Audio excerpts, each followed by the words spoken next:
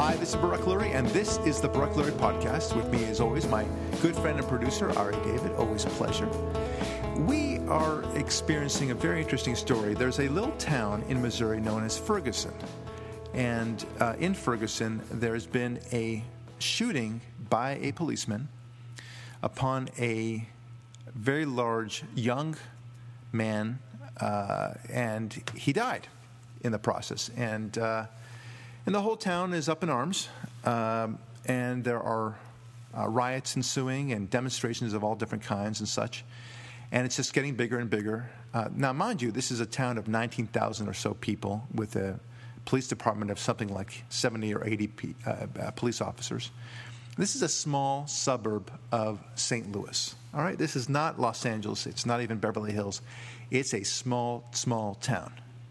And, some residents are getting very upset about it. Of course, what's interesting about this to me is, why is it that they're demonstrating in the first place?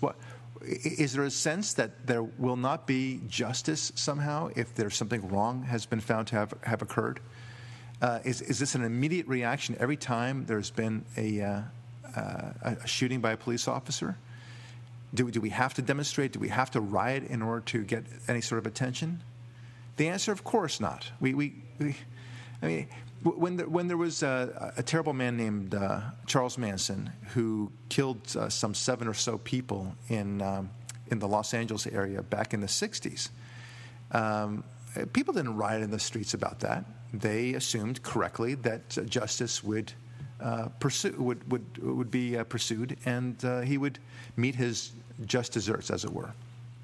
But no one ever thought to demonstrate as if somehow this is a problem, that justice will not come about, right? But somehow when it comes to any person that is black who's been killed or beaten by a white cop, then it's automatically presumed that there will be no justice, right? Why is this? Why is that the case? Perhaps that occurred in the early 50s and before then. But I do believe it's been, 60 or so years since then. And, I'm not saying that there's no racism whatsoever, but I can tell you that people don't get away with anything. And the last thing they want to do is take a risk shooting anybody, and let alone a black person. I mean, they should know that every police officer, no doubt, gets the story. Like, when you're being attacked by somebody who is not white, be very cautious, be especially cautious, more so than everywhere. It's just not worth it. You must be under tremendous fear of your own life before you discharge your gun. And I'm sure that's what happened with this cop as well. One thing we do know, and the reports come out, I don't know if you remember, Ari, when they first started demonstrating, they claimed that the black man, what's his name? Michael Brown. Yeah. That Michael Brown, that all he did was lie down on his knees and raised his head, his arms above his head, and said, "I surrender. No problem here. You have no problem with me." And blam, blam, they killed him anyway. Well, I had trouble believing that. They said they shot him in the back. In the back, yeah. And this was the mantra that they developed. And, of course, the press went about that. And then they had some sort of new thing where all the people went about walking around with their hands up in the air and saying, "I surrender." And to show the grave injustice of this all, you understand. Well, then, of course, it's discovered that nothing of the sort happened like that. The interpretation of it is that Michael Brown's not robber, I guess, of the store, but somebody who was with him at the time, they were running away, and that he was being chased. Okay, well, if that's the case, then how could he have been lying down while he's being chased? I mean, it's a pretty poor chase, right? So that story doesn't jibe very well. And the whole thing doesn't jibe at all. And we're not hearing, or we haven't heard until very recently, what the white cop had to say. And it turns out that, at least from his story, right or wrong, that he was actually being approached, and that Michael Brown was going in, full throttle at him, trying to get his gun. And as a consequence, the cop discharged his firearm, and sadly, he died, Michael Brown. So, among the three stories, the only one that to me makes sense is the latter one. Maybe it's not completely accurate. Maybe the cop is making it to be more dangerous than it was. But for whatever reason, the cop discharged his firearm. I hardly think that he wanted to kill Michael Brown. Now, you may say to me, dear listener, Mr. Lurie, you just don't get it. There is racism afoot in this country like nobody's business, and you're just living in a la-la land to think otherwise. Okay, maybe I live in la-la land. But I can tell you that what I do know about Ferguson, in addition to being an extremely tight, small community, in addition to the fact that once a police officer fires a gun and kills somebody, he knows that his life is forever changed.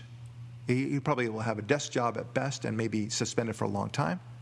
And I also do know that in Ferguson, that 2/3 of the population is black. It's defies credulity to me to somehow to think that this cop, this white cop in Ferguson, was somehow trying to show those blacks a lesson. It just doesn't make sense to me at all. And dear listener, if you're one of those who thinks that this is the product of racism, please tell me your evidence. Don't just think so. Tell me your evidence. And then I ask you another question. Remember all the other incidences of supposed white on black crimes, such as the Duke Lacrosse rape case, where that turned out to be false, completely false. It was all made up. Remember all the charges that you and your fellow liberals made at Duke University. All the professors chimed in to say how horrific this was, and those Duke lacrosse players, well, they got out of hand, and they need to be punished to the full extent of the law, and there were vigils and everything else. Turned out to be a totally false story. Oops. Likewise with Trayvon Martin.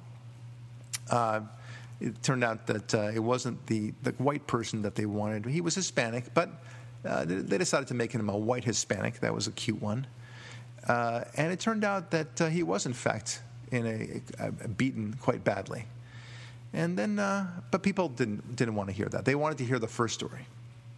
And then the same thing was true with Tawana Brawley and so many other stories that we can lay out. That, by the way, Ann Coulter lays out beautifully in the book Mugged, I think it is. Yeah, she talks about this, where to be white and defending yourself against a black person is inexcusable, and that there's no way you can win in that scenario. Just imagine, if you get confronted today, coming out of this building here in West Los Angeles, and a black man, for whatever reason, decides to just, go after your wallet, or decides to just punch you in the face, and you punch back, you're going to be in the witness protection program pretty soon. That's what it is. Because everyone will portray you as a racist because you fought back. And in fact, nobody will say that you fought back. They'll say that you provoked the fight in the first place because you're a racist. And they'll find something that you said in the past which will be questionable. And lo and behold, you're suddenly in the eye of the storm. This is the way it works. And I ask you, dear liberal, tell me where the examples are of white on black crime where it was truly the product of racism in the past, say, 40 years. How about that? Since 1974. All right? Tell me. Because I don't know of any. Maybe you can throw out one but I can tell you that if you do throw out one, it'll probably be one, and it won't be representative whatsoever.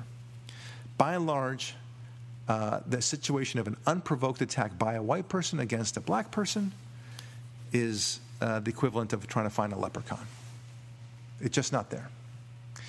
And the media just wants to dig in and find this leprechaun like nobody's business. They just, it's like they need to have racism alive and well in this country. There's nothing more exciting for them. And we play into this. We play right into it. The media loves it. And what concerns me is, you have the media comes by now with their truck of gasoline, and they just spray it all over. And by the way, that's Ari's metaphor, which I think is 100% right. It's just it's a gasoline truck, then having created the demonstration and the riots that they themselves wanted to create, then they report on it and say, wow, this is it. I was there during the great Ferguson riots of 2014. This is what we're living in. It's as if we don't have enough real news. Can I stop you for a second? Wait, just one more thought. We don't have enough real news in America, apparently, that we have to create the news. And this is what they do. Anyway. Well, I want to stop you for a second because you promised me at the beginning of the show you would not talk about Hamas or Gaza. You're talking about Hamas and Gaza again. Oh, that's right, yes. You notice the dynamic you just described? Yeah. That's exactly it. Yeah. It's true. It's things are bad enough in the Middle East, but the media is culpable there as well. The whole Gaza situation, everything that you saw in Gaza was directly the result of Hamas knowing that the media would feed on this frenzy as much as possible, that their own people were going to serve as props for the enjoyment of the listeners who were going to take this on and cry foul in every way possible. But they wouldn't have been able to do that but for the media that loved it, that encouraged it, that fanned the flames as much as possible. And here we are. Hamas, that's a good example. And they want to avoid the problems. Now we go to the Obama administration and how they've dealt with Ferguson, right?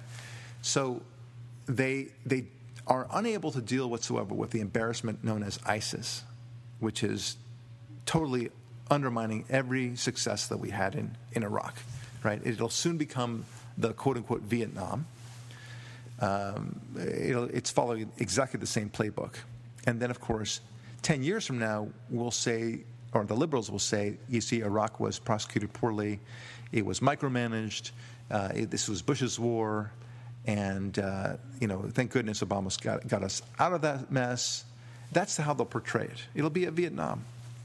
Never mind that, in fact, we won that war, and then 2 years later, that victory was squandered. It was completely changed by one Mr. Obama. So you have, on the one hand, ISIS, and these are great embarrassments for the Obama administration. They don't know what to do with it. They don't want to put foot soldiers on the ground. So what does the Obama administration want to do with this? Nothing. Absolutely nothing. You want to get the media covering racism in America, right? So that the relevancy and historical place of a black president can be front and center. Right. Well, you got me. That's exactly where I wanted to go. They would much rather focus on Ferguson, so that the lightning rod of attention can go right to that, because it's first of all, it's right at home. People care more about domestic issues than they care about foreign issues. And it's palpable. They can get all sorts of TV news anchors there. Nobody's beheading anybody else there. But that's what they do. So Ferguson, please, let's please direct everyone's attention to Ferguson. Yeah, squirrel. Yeah, exactly. Yeah, look at the monkey, right? Yeah. And that's they've successfully done that. Now, while they've gotten us to look at Ferguson, we have the Attorney General, Eric Holder, and I think you sent me an article on this, Ari, and it appears that Holder wanted to squash the video of Michael Brown, who was in that convenience store robbing the convenience store and shaking down the very small man, relatively speaking. Yeah, and committing armed robbery using his body as a weapon, his fists, his... Well, we can argue about that, but he's an intimidating figure. It's called a strong arm robbery, where the weapon is the threat that you're going to punch or kick or throw down. Or just sit on him. I mean, it was this small little man who, by the way, was of foreign extraction, probably Middle Eastern. Of course, that's lost in all of this. Yeah. Well, he goes in there and he does this and stuff. And the video is very relevant, of course, because it shows it's minutes before the killing. Now, whether the police responded to that, I mean, one of my liberal calls had called in and said that the reason why it's not relevant, Mr. Lurie, because the police didn't necessarily respond to that robbery. Well, first of all, you don't know that, and secondly, it goes to show that he's not the gentle giant that you're claiming. It's a false narrative. We all want the truth, and this guy apparently was not such a great dude after all. The only relevant story right here is whether or not the policeman's story for the justifiable shooting is a credible story or not. That's exactly and it. This video shows that the policeman was dealing with a person who had a flawed character, which could fit the profile of someone you would need to shoot as a policeman. Well, he's an intimidating guy. That's the whole point. He's capable of making the lunges that this cop said he was engaging in. Okay, if I mean that's what we call consistent conduct. Pattern of conduct in the law. If somebody is constantly raping, has been convicted of many other rapes in the past, and within a certain vicinity, and you can't necessarily prove, you can't have the DNA, although these days it would be easy enough to do, but you didn't have enough evidence to convict that particular man to this particular rape. You can say, well, this man did engage in many other rapes and was convicted of many other rapes. Yeah, it goes to the conviction side of the balance sheet. That's the way it works. And this guy, minutes before, was lunging at the security guy. But my liberal friends, I'm telling you, I'm getting a lot of emails. They are so desperate for the leprechaun that we call white on black violence that they are just dismissing things that are highly relevant and meaningful, and they want to nourish this mantra, this narrative that this young man was just lying peacefully on the ground, ready to surrender, and he was shot in the back. And of course the reason must be racism, and why they want racism, why they want to continue this story of racism. As if it's a good thing. I just don't understand it. My liberal friends, can you first of all acknowledge that, take my challenge first of all. Can you show me examples where white cops are rampantly killing black people, whether men or women? I don't care. Can you show me that, first of all? I don't think you can. And then secondly, let's say you showed me one or two. Okay, does that make a pattern? Right? And if it did make a pattern for some reason, which it does not, of course, you would have to show thousands to show a pattern of racism, that it's endemic to law enforcement throughout the country. It seems like you're just excited about this story, that you want to show racism. What's up with that? I want to understand you, my liberal friend. What motivates you? What draws you to this story? What makes you make the assumption that there was racism that was the reason for all this? What is drawing you to you? What makes you want to believe that? Right? I mean, look, I want to believe in God. Right? I would love to see a miracle suddenly performed, and then I could say, there you go. And have it on videotape, upload it to YouTube, share it with everyone on Twitter, and say, see, there's God. There's God, right. There's good evidence of God, or some sort of mathematical formulation that I can make in my own head and say, this also proves that there's a God. I want to do that. There's something, but at the same time, I'm still open to you challenging me about that. In fact, I like the banter back and forth about this, but they don't like the banter. When it comes to the charge of racism, they're true believers in every way, every shape and form. They don't want to see any inconsistent evidence to that. And if they do, it's suddenly a court of law for them where this is not relevant. They suddenly know what the word relevant means, and it is very relevant, of course. But they've decided that it's not relevant for you. And it's a hybrid racism. Wait. But I was saying that suddenly they use the exclusionary rule. Yes. That's the exclusionary rule means that you cannot present evidence in court that was obtained improperly, right? So by the police, not by the average citizen. Search or a bad warrant. A warrantless search, and you find, for example, in the apartment you find some cocaine. Okay, and then you go after the guy and bust him for cocaine possession. Well, it's what we call technicality, but it's a big technicality, and we don't like cops doing that. So we throw out the conviction, even though we know he did it. We don't like the procedure with which the police acted. Got it. That's understandable. But suddenly these guys are all about irrelevance and technicalities and such, and they're suddenly employing the exclusionary rule, wrongly, of course. It is very relevant, but I digress. I ask you, my liberal friend, you want to exclude that video, but it's relevant, isn't it? Don't you think it shows him to be kind of a violent thug? I mean, at least intimidating. But don't tell me he's a gentle giant. Come on, man. I mean, look, I know you're in your quest to find the leprechaun known as white on black crime. I get that. It would be very exciting to do that. But maybe you're barking up the wrong tree. Don't you think that there are other things to focus on in America? Really? Aren't you more concerned about black on black crime? For example, this huge number, the swath of black on black crime. Aren't you concerned about the number of blacks that are in prisons, that the extraordinary ratio of blacks to anybody else out there? The blacks in these terrible schools with no choice to get out of them, where their kids are brought up with no chance to succeed. Right. Isn't that a bigger issue? Right. And I love to step back and take a broader picture here. Those screaming about the life of Michael Brown being lost are so selective in their outrage, because if every life is precious, as we who are conservative believes, and as these liberals are trying to claim, well, again, of course, like what you just said, the black on black crime and murders in Chicago are completely ignored. And what about all those abortions? All of those were gentle little giants in the womb, and potential lives snuffed out, and no outrage? They'll say in response, because I know how the liberal thinks, they'll say, look, abortion is available to all, and if it's what they want, then that's their business, it's a choice. But your main point is well taken, which is, look, you're not addressing all the horrible poverty in the inner cities, or in the fact that there's so many blacks in jails, and that there's so many fatherless families out there, which, of course, is the main reason why they end up in jail in the first place. Ironically, both Trayvon and Michael Brown had fathers, but it didn't seem to help. Right. So, but here we go. They'll answer. Here's their response.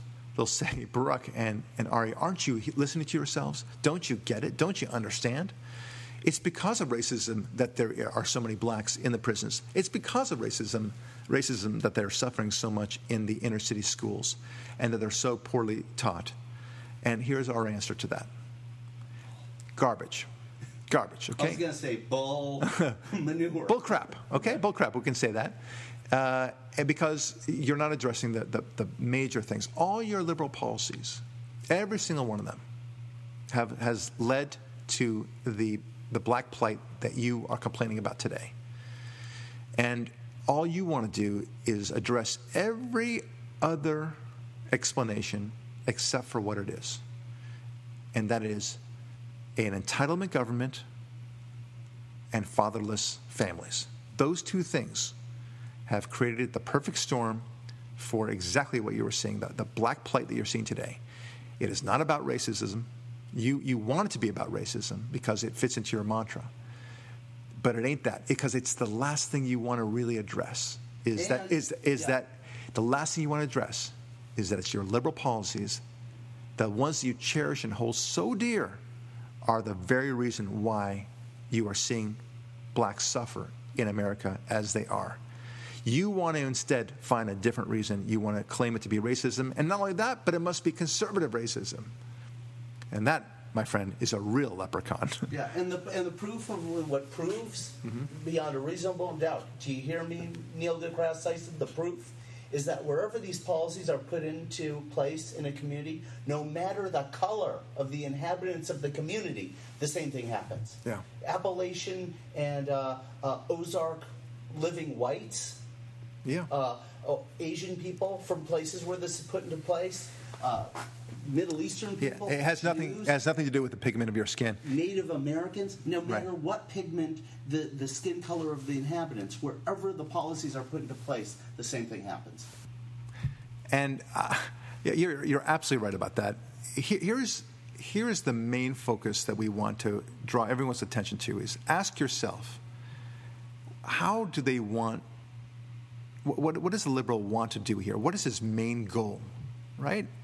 The main goal of Hamas, for example, is to draw the attention of all the media, like a lightning rod, to its children and the women and the elderly, and to say, look what the woe is me situation, right?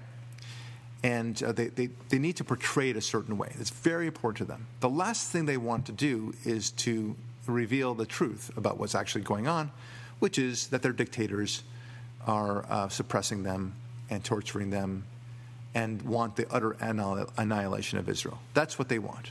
Okay, this is the truth. And if you don't believe me, just listen to the leaders themselves. You'll have to hear translations, but nevertheless, that's what they say. Okay, this is their game plan. This is what they do.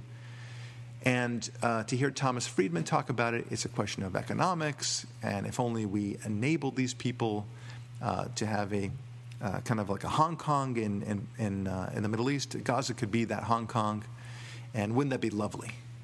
And the Israelis are squashing that, and if only they enabled and self-actualized these people for them, well, then great things would happen. But of course, it's just ignoring the issue. And that's what this is all about. The Ferguson issue is such a, they seem like disparate topics, Ari, but they're in fact very similar in many ways.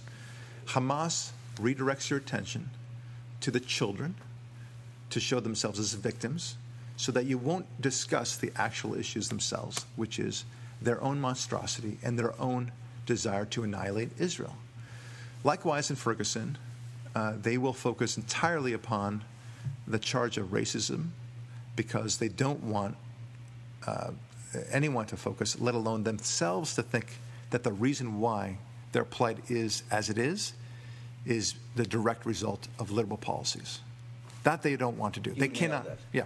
Exactly. Yeah. So, just like the liberals, you don't want to address the LBJ, the war on poverty, and all the disasters that led to it. They don't want to address how the stimulus failed. They won't want to address how Obamacare led to the destruction of the healthcare industry. They won't want to address how high taxes led to disasters in every state except for Texas. Yeah, because they can never defend the results. They can't. Ever, in any of these. It always has to be something else, and usually that something else is a dastardly conservative who is trying to destroy them. And if they can't find that, well, then they'll just invent things about conservatives that have no basis in reality, such as all conservatives are rich. That would be nice. I'd like to be that, but yeah, where's mine? That's right. And of course, all conservatives are racist. Never mind that the vast majority of racists throughout history, and I think even present day, are liberals. Not all of them, of course not. You know what? But a lot that's the money point right here. Yeah. That's the money point, because when we do find white on black racism, it's always a liberal doing it or the liberal policies enabling it. Yeah. Always. Yeah, that's right. That's right. And you just used the phrase that I was looking for, and that is Hamas sees their children as the money shot. That's how disgusting it is. I didn't want to go to porn. I said money point. The money shot. Money shot is even better. I don't even avoiding money shot, actually. Well, people know money shot beyond the porn industry as well. I've since learned that money shot has also been used in the porn industry. But money shot means, what it means like, gosh, you have a particular scene in a movie, whatever it is, that it's so effective, whether that's in Lawrence of Arabia with the famous scene where he has to kill the very man that he saved. That's a money shot, so to speak. It makes the movie memorable and something that's powerful. Or a certain bridge blowing up, as in the bridge over the River Kwai. That's the money shot. Or when the Death Star blew up in Star Wars. Indeed, a good example. So, but for them, going back to the money shot, for Hamas, children are the money shot. If you can show kids who have been burned alive, lost limbs, that's the money shot. That's the way they view their own children. That's how disgusting it is. And the liberal media, by and large, not all liberals, of course, but the liberal media is looking for the money shot.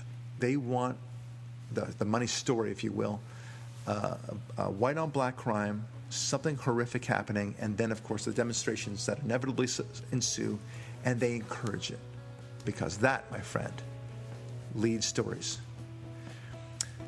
Folks, it's a disturbing trend that we're seeing, but you're going to see more of it so long as this administration and liberal mantras fail to recognize what their liberal ideologies lead to. You're going to see that for a long time.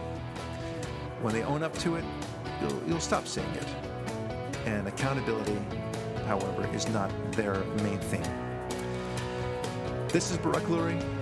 This has been the Brooklyn Podcast. Thanks for listening. We'll talk to you next week. You can be the stone, raises from the dead,